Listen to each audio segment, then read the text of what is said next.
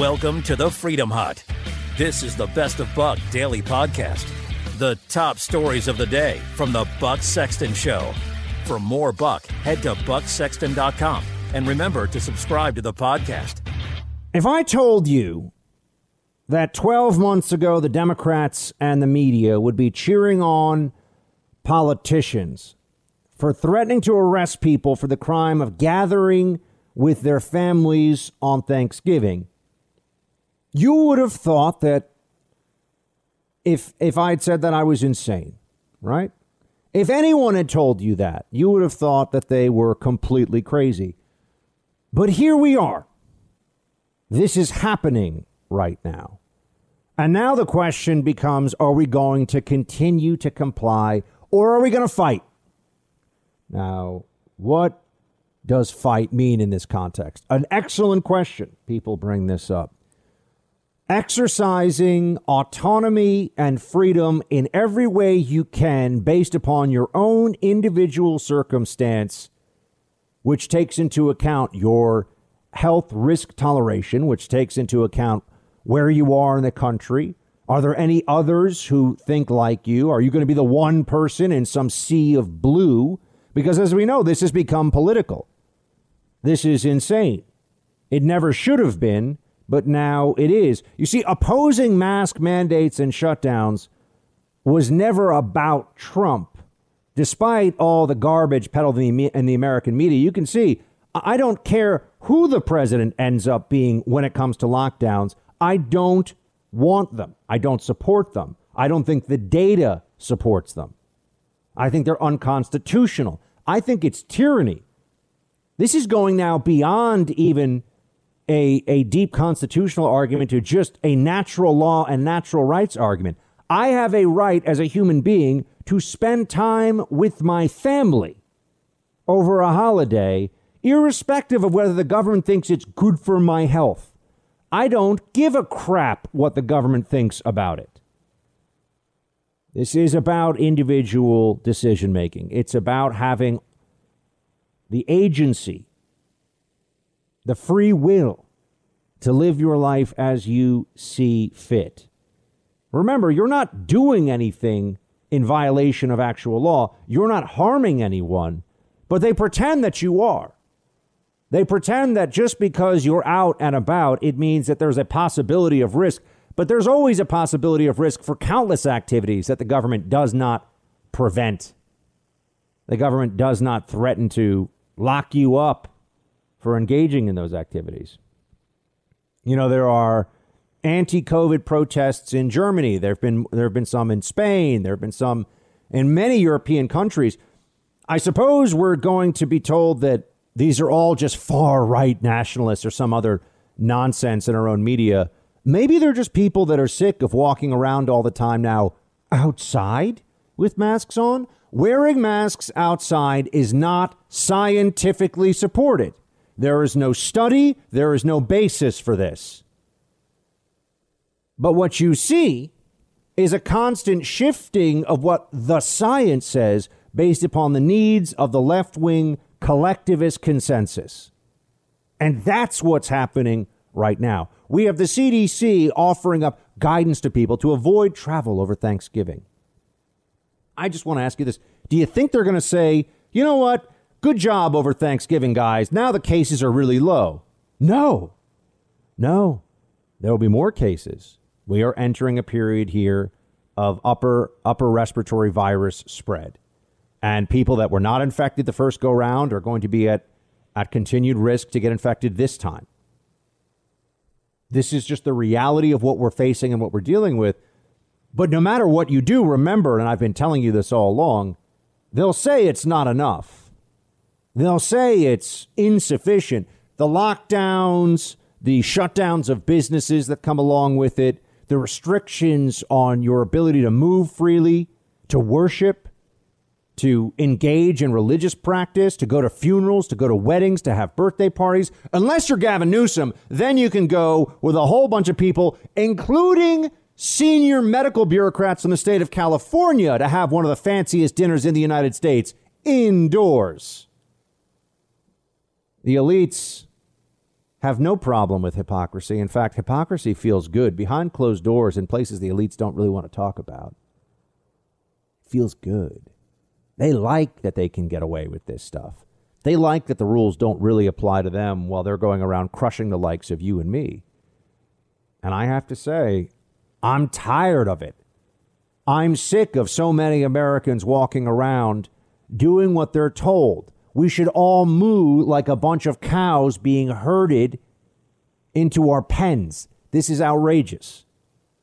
I thought this was a country that believed in freedom and the risks that come with it. But no, we have bureaucrats. We have a system of control in place now that's taking all those decisions away from you. If you saw where we were, where we are now, if you could have seen that a year ago, I'm telling you, you would have said never in America would that happen. The American people would not go along with it. And that's why I say we fight. It's time to stop the lockdown madness. Those who want to live their lives should non-comply however they can. And then what's the level beyond that? Those tasked with enforcement of these rules should refuse to do so. Those with power who push this tyranny should be held to account, and those in positions of authority who are trying to fight for greater liberty, for greater autonomy for us as individuals, for our lives to be up to us, those people should be supported with everything we can, with everything we've got. There's no one answer to how you fight back against this. It may be that you just refuse to mask up outside because it's idiotic, because there's no basis for it, because they even told us that for months when the pandemic was raging through this country late last winter and into the spring. You don't need to wear a mask outside. That's not supported. The biggest studies that have been done on this say that the risk of transmission outside is effectively nothing. So maybe you don't wear a mask outside. Some of you perhaps will say, I don't want to wear a mask inside, but then you're going to run afoul of state law. You may find yourself harassed. Fights break out over this. People become violent. That's how unhinged they are. There are people across the country right now who think they have a right to lay hands on you because there's a 1 in 10,000 chance that you may have a respiratory virus, that there's a tiny chance that if they're near you for more than 15 minutes indoors, they may contract from you. The reproduction rate, the R number that goes along with viruses, even when it's at a pandemic, if it's an R of 1, most people who get this are likely to give it to only one other person. So when you really do the math, anyone that's threatening violence against you, that lays hands on you because you're not wearing a mask, is acting like a lunatic. But it happens. It happens all across the country. People have gotten into fights. There have even been people killed because they weren't wearing a mask. This is a mass brainwashing that has occurred. They ignore the data that they don't like. They dress up and inflate the data they do like, and they love this control, and we know they want to use it for much more than just COVID control. They want to use this for human control. They want to tell you what you can do. What you think the same people that are pushing the Green New Deal, the same people that want socialism and a government that's constantly engaged in social justice, re-engineering of society, you think that they don't view this as an opportunity to remake this country and perhaps even the world? Of course they do. In fact, I bet there's a huge relationship between people who believe climate change is an existential threat to humanity, who are also strong supporters of lockdowns and mask mandates. I'd say if you support one, there's over a 90% chance you support the other. Probably a 99% chance.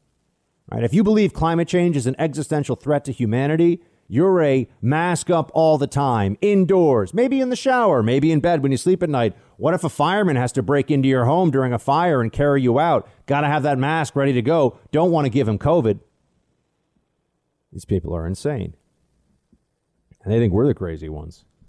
I told you the same thing all along. I act the way with COVID that I would during a bad flu season in terms of the precautions. Yeah, if you're sick, stay away from people. That's always been our custom. And when Fauci says abandoning all public health measures, No, I'm not about to go to a crowded house party with 60 people indoors, shoulder to shoulder. I'm not saying be stupid, but could I sit in a restaurant 6 feet away from people and feel like I'm probably going to be okay? Yes, I could. Is being shoulder to shoulder at a bar maybe not a great idea right now? Okay. But those are based on intelligent risk mitigation strategies that we all know exist and are real. And it's also a question of individual choice. I'm saying I wouldn't do that. But if somebody feels like, one, maybe they've already had COVID, two, they're not particularly concerned about it, they should be allowed to live their lives. It should be up to business owners if they want to open their doors right now. Or if they want to go to the government for assistance in this period, that should also be an option for them. But it shouldn't be that everyone has to be shut down and everyone has to do whatever these tyrants in charge say. I mean, based on what? We have had the removal of choice from our lives in a way that's unprecedented. The trampling on liberties that has gone on here. We have so many people who talk about liberty, and this is on our own side, too. They're waving flags and don't tread on me and the founding fathers. We believe in all this stuff. Do you think that the generation that was at Bunker Hill and Concord Bridge, you think that they would see what's going on right now in this country and say, yeah, good job, guys, really, really carrying the torch of liberty here? Well, everyone hides. Where's your mask? Where's your mask? No, I think we've all seen where that gets us. Do they have any answers? Do the mask shamers, the smug, I listen to the science mask shamers, do they even try to explain why we're having huge surges in cases across the country when we have more mask compliance than ever before? That's how effective masks are. We're wearing them all over the place. Worst cases we've ever had.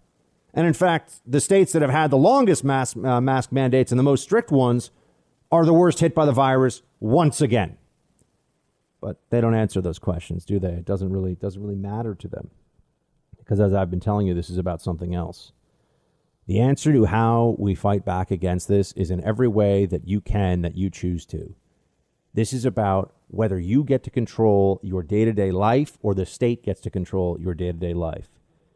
Some of you are going to be particularly brave. You're going to say, I'm going to open my business. I'm going to walk around without a mask on. Understand, there are consequences to that. You may get fined. Your business may be shut down. Somebody might start a fight with you in the gym because you don't want to be on a treadmill with a mask on like an idiot.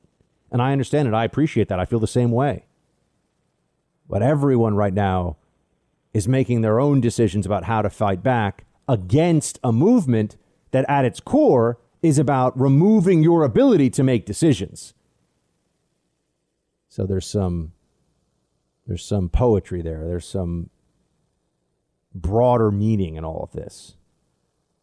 Tell people the truth about what you're seeing happening. Don't allow those who claim that they understand more than you for no apparent reason to bully you and silence you and make you do things you don't want to do. Fight back at your school board to get schools open. People who say schools should be closed are idiots. They're wrong. We've run the experiment. They were wrong. It's the lazy, disgusting teachers unions that are pushing for this stuff in major cities. We all know it. Fight for schools to reopen in your area. Fight for restaurants to stay as open as possible. 50% capacity, 75% capacity. Do what you can. Support those local businesses. We all have to band together here. The government's not going to pull us through this thing, and the government's not going to give us back our freedom. We have to find ways to do it ourselves. We have to take that freedom back.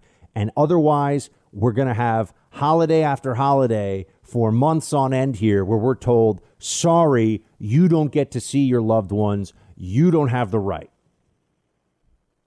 I'm sorry. I still think this is America, and I'm not willing to give it up to the Fauci morons of the world. Not willing to do it. Thanks for listening to the Best of Buck Daily Podcast. Get more from Buck by following him on social media at Buck Sexton on Facebook, Twitter, and Instagram. And don't forget to visit bucksexton.com. There are many states that do have mask mandates in place, and some that do not. But I look at their rate of spread, and the fact is that cases are increasing in many of those states as well. If you look at Wisconsin, they've had a mask mandate since August, and they have a higher rate of spread than the state of South Dakota. You look at Montana, they've had a mask mandate in place since July. Both of those states have higher rates of spread than the state of South Dakota. When you look at Wyoming, it has the fastest spread in the nation. And that is the concern that I have, is many times I don't want to approach a policy or a mandate just looking to make people feel good. I want to do good and actually put forward provisions that make a difference for families. And these local communities have some flexibility today that Sioux Falls can make a different decision than Rapid City. Rapid City can make a different decision than Lemon, South Dakota. Watertown can make a different decision than Pierre. And that's what some of these local leaders are doing in reacting to the people in the community based on what they want. Doesn't that seem entirely reasonable to you? That's Governor Kristi Noem, who I hope has a bigger future in the GOP. I think she's a star. I think she's what people like to think Nikki Haley is, but Nikki Haley is not in terms of the next best chance of a GOP female presidential candidate, somebody who would do really well in the Midwest, really well in the Rust Belt states. That's what I see. But back to what she's saying here, we have a lot of data. The data gets ignored.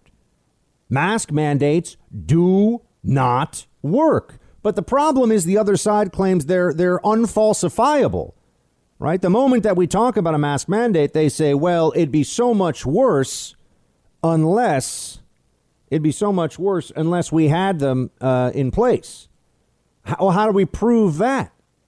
Shouldn't we be thinking about mask mandates in terms that would be obvious to everybody, as in, of course these work, of course these are great, and they make everything just fine, right? But that's not the way that it goes. They won't ever back off of this. You think they'll admit to people that they put them through all this? You think they'll admit to people that that's the reality? They just made mistakes here. There were enormous mistakes made in so many other areas of the COVID response.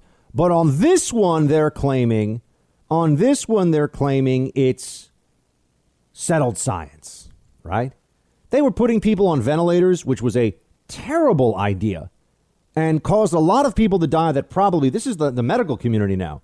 Now, I'm not blaming anyone, but I'm saying there were enormous mistakes made there. We don't really ever talk about it, but masks they won't back off of. Masks they think are sacred somehow. And remember, it is a symbol. It's about more than just that piece of cloth over your face. It has turned into, will you comply? Right? You know, don't tread on me. It's time for people to start saying, don't mask on me. Enough is enough. This is the Best of Buck Daily Podcast. The top stories of the day from the Buck Sexton Show. For more Buck, head to bucksexton.com. And remember to subscribe to the podcast.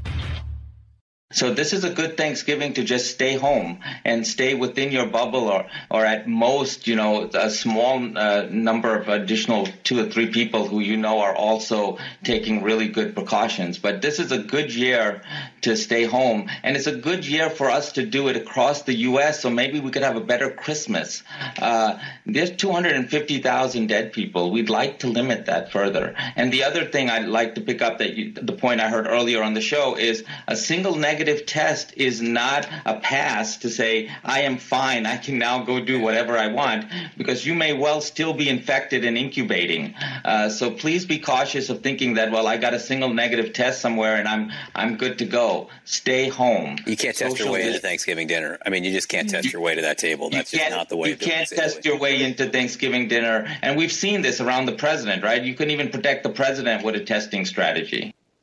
Even tests won't protect you from passing it on to relatives, getting it from relatives, they're telling you. I thought testing was our way out of this. Remember that? They always find the negative interpretation because there's no such thing as perfect health security. They always find it's possible, therefore let's go with the most extreme interpretation.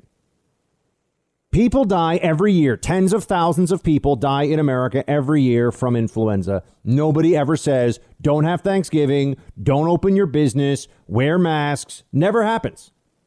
Now, you could say, well, Buck, that's only tens of thousands. That's every single year. And I know that they've made this argument, oh, you're a flu bro, and there's all this. How is this not a valid argument? They never even address this.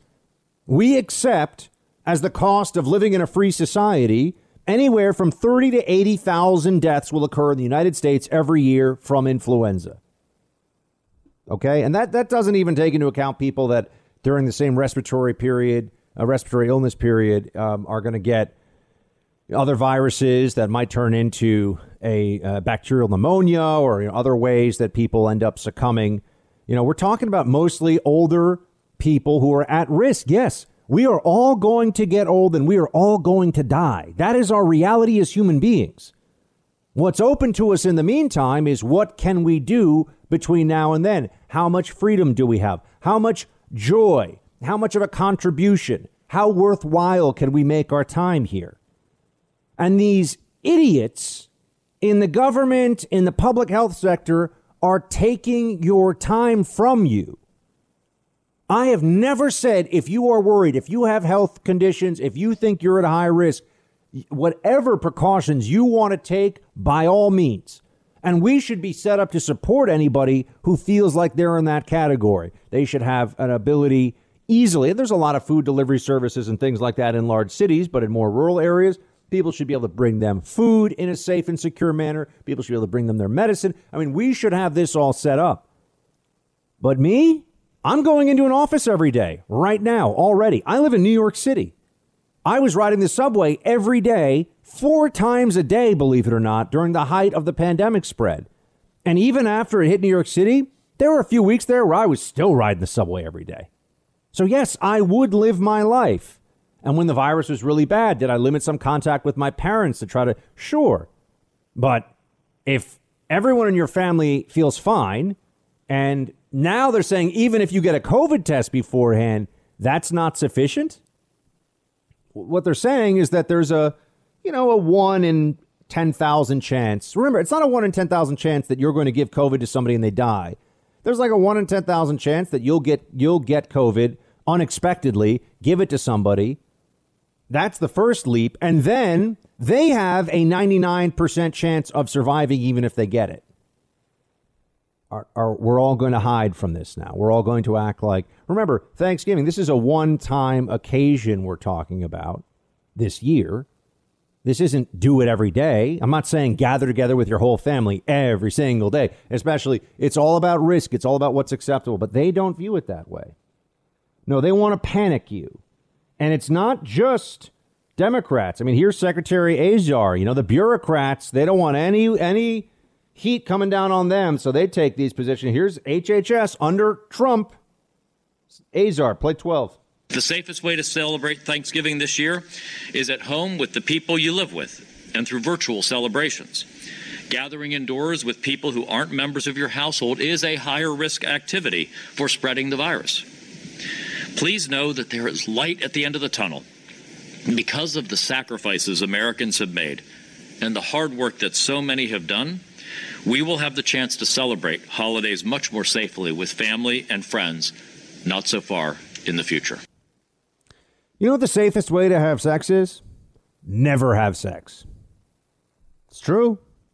You never know. Stuff can go wrong. I'm not even just talking about, people can pass diseases back and forth, but, you could have a heart attack. It happens. People die. Safest way to have sex, never have sex. People still could have complications in childbirth even. I mean, I'm talking about even in the confines of a marriage. Sex can be dangerous. Safest thing to do would be never have it. Never do it. It's a health risk. And it's the dumbest thing any human being's probably ever said, right? But how different is it really from the attitude you're hearing these days? Oh, only do virtual meetings. Only do virtual Thanksgiving. Don't see your family members. Like I've said, if you cut out having any symptoms, being sick. If you're sick, stay home, stay away from people. That's already taking out the symptomatic population from being able to spread this thing. One of the problems that exists is people get sick and then they're already around their family every day because it's in the home. Intrafamilial transmission is a primary risk of this, right? But they know they can't tell people you have to live alone forever, so that doesn't work. But that's really where the risk is. The one-time gathering where you're with a bunch of people, statistically, much lesser risk than what will happen for, I have one friend in New York City who died from COVID-19, and it was my friend's father, but I've known him for almost 30 years, and he passed away from COVID, and he got it from his wife, who's a healthcare worker, who also got it, but she was fine. That's really a big play, and that was where there was maximum spread, and this is when things were going so badly in New York City. But what they're telling you here is effectively no risk is acceptable. Well, if you cut out people with symptoms from a gathering, you're already taking a very important step. Maybe limit how many long, hugs and embraces you give more senior citizen members of your family. I mean, I'm telling you this right now. I could get COVID and I could die from COVID. I am not worried personally about COVID.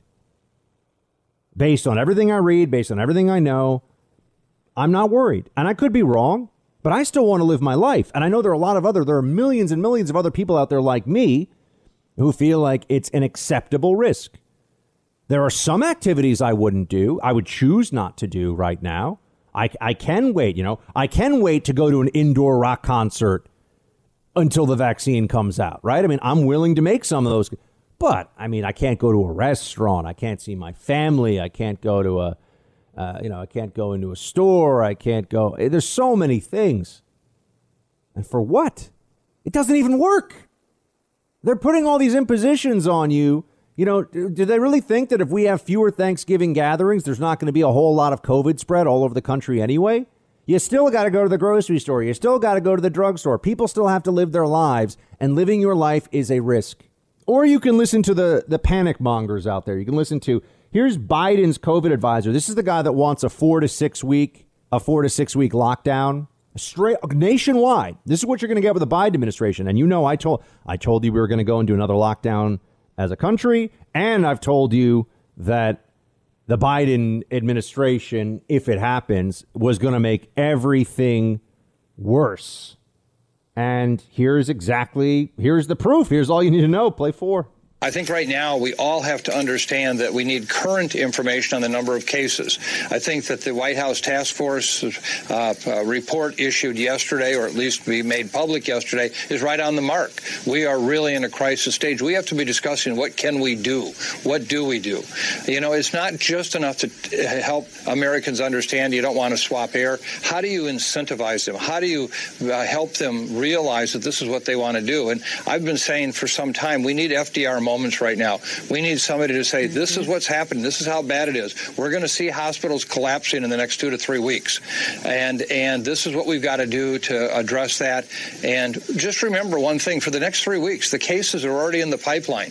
The people who are infected this morning will be the cases of next week in the hospital a few days after that, and will be in the intensive care rooms and dying after that. So even if we did everything we could right now, we would still not turn this thing around for literally 3 to 4 more weeks. Just 2 more weeks, 3 more weeks. These guys always say that. They're always wrong. But notice that he's already factored in here. If you do everything I say, it's still going to be really bad. But if you don't do what I say, it's going to be really bad. That's the choice we're always given. Do these horribly inconvenient, destructive, economically and emotionally and psychologically painful things, or else, and we still get the or else, but they tell us the or else is not as horrible as it would have been. They're wrong. They're just wrong. What they tell us doesn't do anything. It doesn't make, when I say this, if you could create a society where everyone wore their mask perfectly, where everyone socially distanced exactly as they said they would, where everybody would be careful about washing their hands, if you could re-engineer human beings so that we were robots and that we would all respond to the mandate like robots, we wash hands, we stay away, we wear the mask. If we did that, maybe it would be able to, while we were still doing that, dramatically curb infections.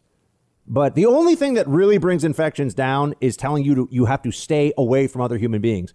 Keep you in your home. This mask thing is fantasyland stuff, that it's going to break the spread of the infection once it's already out there. We've already seen this. It's absurd. And you could say, oh, Buck, but the science. Yeah, but people don't wear their masks perfectly. Every time I get on the elevator in my building and everyone here is panicked, people are, fidgeting with their mask, their noses, they're breathing through their nose, which people believe might actually be where the worst viral particles might reside. They're breathing through their nose, not through the mask. They pull their mask down to cough. I can't tell you how many people I see pull their mask down to cough. Remember, all this has to do to be an ongoing pandemic. Every person who's sick gets one person sick. If it's an R1, a reproduction rate of 1, it turns into exponential pandemic very quickly. So these mandates are all based on the idea that people are going to be so good with the mandate that they won't even expose one person if they get sick. Does anyone really think they're that good at this? They're not going to breathe air into a room. It's aerosolized. You don't even have, you can get infected, and they don't want to talk about this, but the studies have shown this so far. You can get infected walking into a room after somebody's already been in there. How are you going to control for this? Viruses have been around as long as human beings have been around, friends. They've adapted to continue to spread. Why they exist, that's a whole other question. Who knows? But we have not defeated aerosolized virus with these measures, and we're not going to. So take basic precautions to limit your risk and then go forward and live your life as you see fit. Or just keep obeying the tyrants and see how you feel, see where you are in 9 months when maybe they'll start to say enough people have gotten vaccinated that you don't have to live in fear anymore. We'll see what the country looks like then. You're in the Freedom Hut. This is the Best of Buck Daily Podcast. The top stories of the day from the Buck Sexton Show. And even the New York Times wrote articles about how dangerous mail-in voting was. And this is the first time we ever did it en masse. And I think we proved that all three are prophets. It's not only susceptible to fraud, it is easily susceptible to fraud, particularly if you have a plan or scheme, which sounds eerily similar to what Joe Biden told us a few days before the election, that he had the best voter fraud team in the world. Well, they were good. I don't know that they were that good because they made significant mistakes, like all crooks do, and we caught them. Big updates today. Long press conference from the Trump campaign legal team, the senior legal advisors to the Trump campaign, talking about the various legal challenges. There was Rudy Giuliani. You heard today from Rudy Giuliani, Jenna Ellis, who I've talked to multiple times in the last few weeks about this, and Sidney Powell, who is perhaps best known for really being the great champion of General Flynn and the injustice done to him. And she was completely correct on all of that. She was absolutely spot on. And here's what we gathered from today. The Democrat position on things like voting in Pennsylvania, the voter security measures, on matching signatures in Georgia, on all these different things you have in place.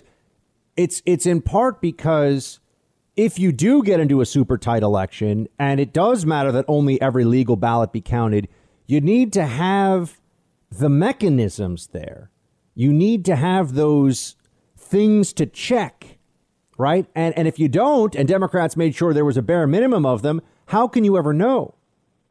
People seeing what they believe to be fraud. Let's say somebody sat there who was a poll worker in Philadelphia and filled out 100 ballots and someone saw him do that for Biden. Unless they have video, unless they confronted them right then and there, there's no way to prove. All it is ballots for Biden. If they're taken out of the security envelope, if they get to the point where they can just fill out the ballot at the ballot center, and I understand that there's supposed to be observers to prevent this, but when they saw things that don't make sense, it's very hard to have after the fact proof of it. So when people think they're seeing fraud, they may have, but then how do you prove it? And this has been my concern all along with these legal challenges. But Giuliani, Ellis, Powell, they seem very confident that they will be able to prove this from this news conference. It was right around lunchtime today is when they had the news conference. Here's more. Rudy Giuliani essentially provided the opening statement, if you will, from his side on this. Producer Mark, play the next one.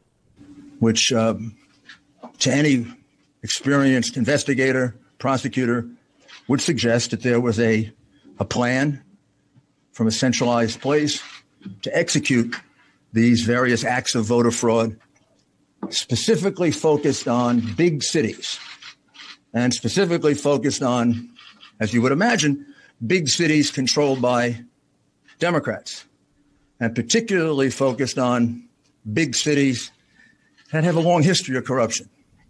The number of voter fraud cases in Philadelphia could fill a library.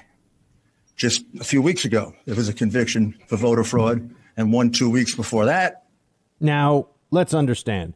Giuliani here isn't just talking about irregularity. There are definitely irregularities. And anyone who would claim that there would not be irregularities in a situation like this is delusional. Because that could even be just good faith errors that occur in an election of this size, right? Irregularities are going to happen. The issue then becomes, were they happening at enough of a scale that it could have changed the result in any one state? But Giuliani here is asserting systemic intentional fraud. He's saying that there were people that tried to steal this election and he can prove it.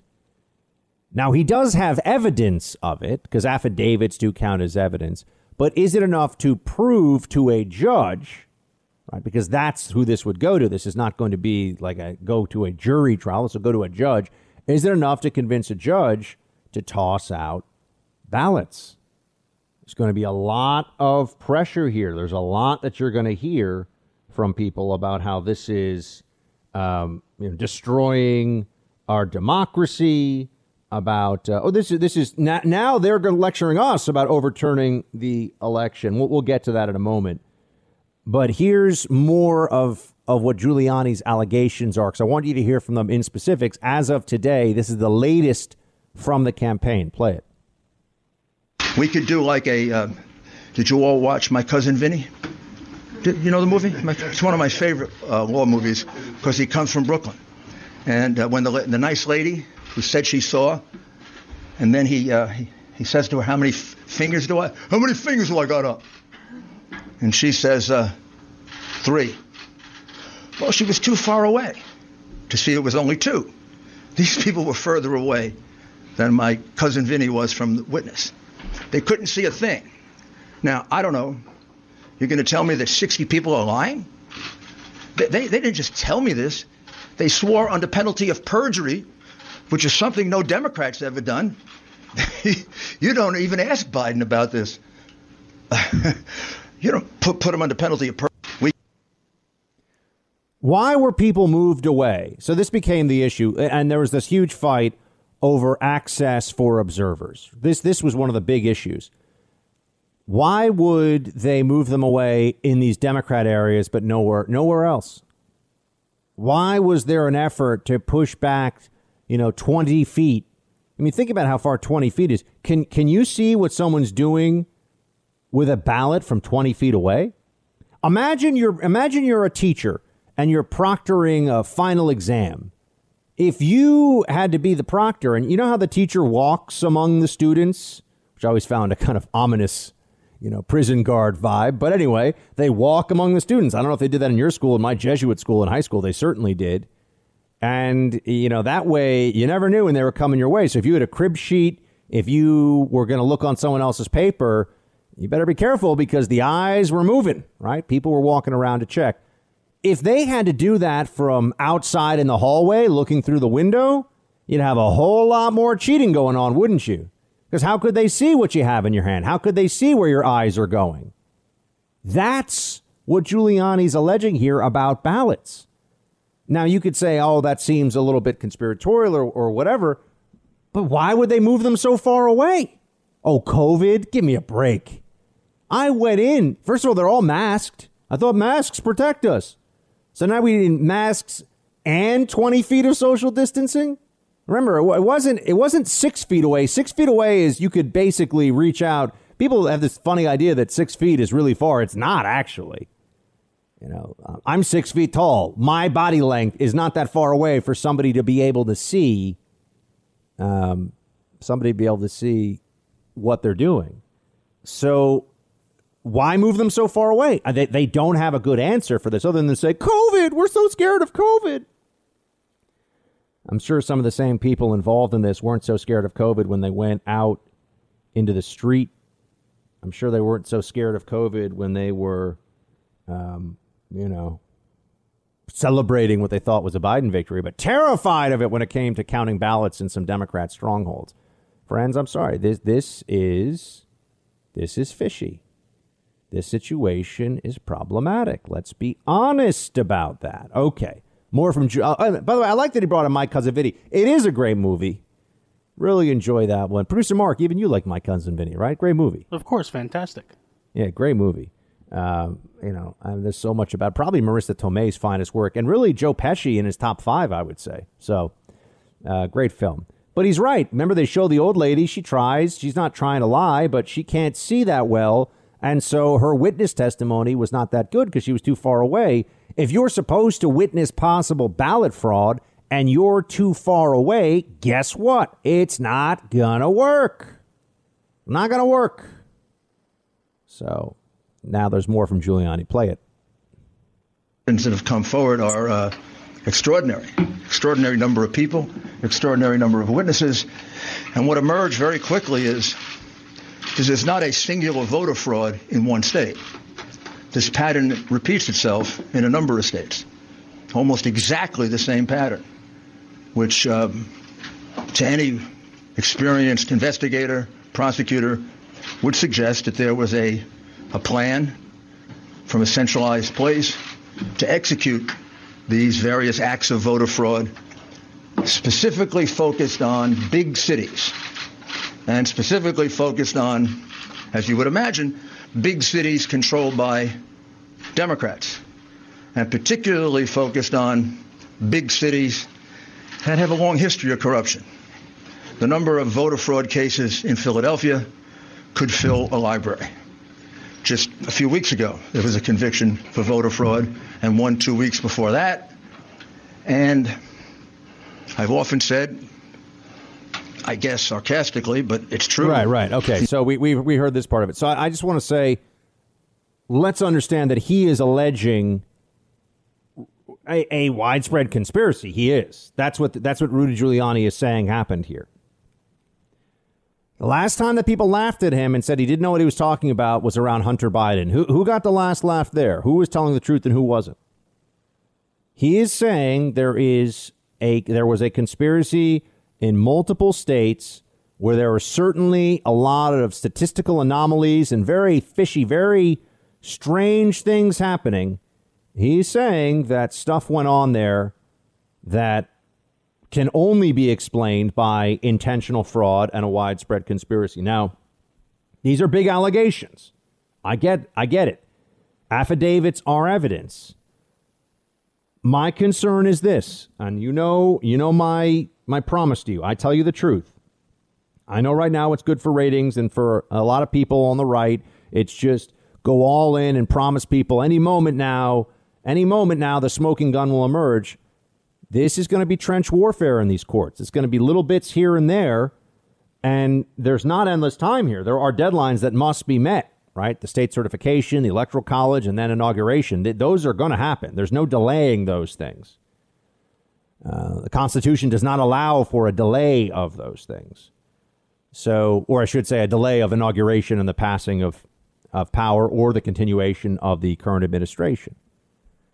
So what they're going to have to do, and this is where I have concerns, is convince a number of judges that the fraud is clear enough and egregious enough that they're going to toss out large numbers of ballots.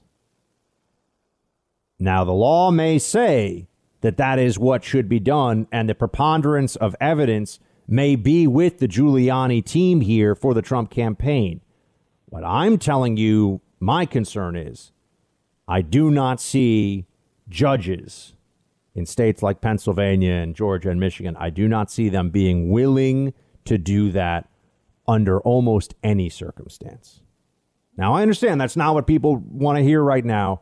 I'm also the guy who told you the Durham probe was not going to arrest anybody, and it was going to probably be a big nothing burger. And I was right. Those who've been with me for years know I'm also the guy who told you that Benghazi, once Obama won re-election, Benghazi was just, Trey Gowdy's auditioning for a Fox News contributorship. And with all those hearings, that's all that was going to turn into. Nobody was going to jail. Nothing was really happening. No accountability. So, unfortunately, I'm feeling here like we're going to present all this evidence, or the Trump team is going to present all this evidence. It'll be there. You have all these people that are swearing under penalty of perjury. You have all these numbers that don't make sense, 100,000 votes just for Biden in Georgia. And then at the end of the day, when all's said and done, the judge will just say, not convinced. Don't you think that judge wants to be patted on the back at the country club? Don't you think that judge wants to, be congratulated by parents when they go to pick up their kids at school about how they did the right thing for the Constitution by not letting Trump steal the election? It's like the John Roberts phenomenon. Why do you think John Roberts sells out his constitutional principles on a regular basis? Because he wants to be that guy that kind of keeps it all going and is not a big fighter, and he wants to protect the institution. Just cave a little bit to the libs. Just cave a little bit. There's a lot of sweet stuff that comes your way if you sell out your own side. And that's for conservative judges. You think an activist liberal judge is not in a million years, right? You think somebody who's a leftist on the court? You think a Sotomayor on the appeals court or at a federal court in Pennsylvania or Michigan, somebody of her mindset is going to say, yeah, let's throw out all these votes? This is my concern, friends. This is the challenge that I'm not sure they can get beyond. We will see. I'm keeping the faith.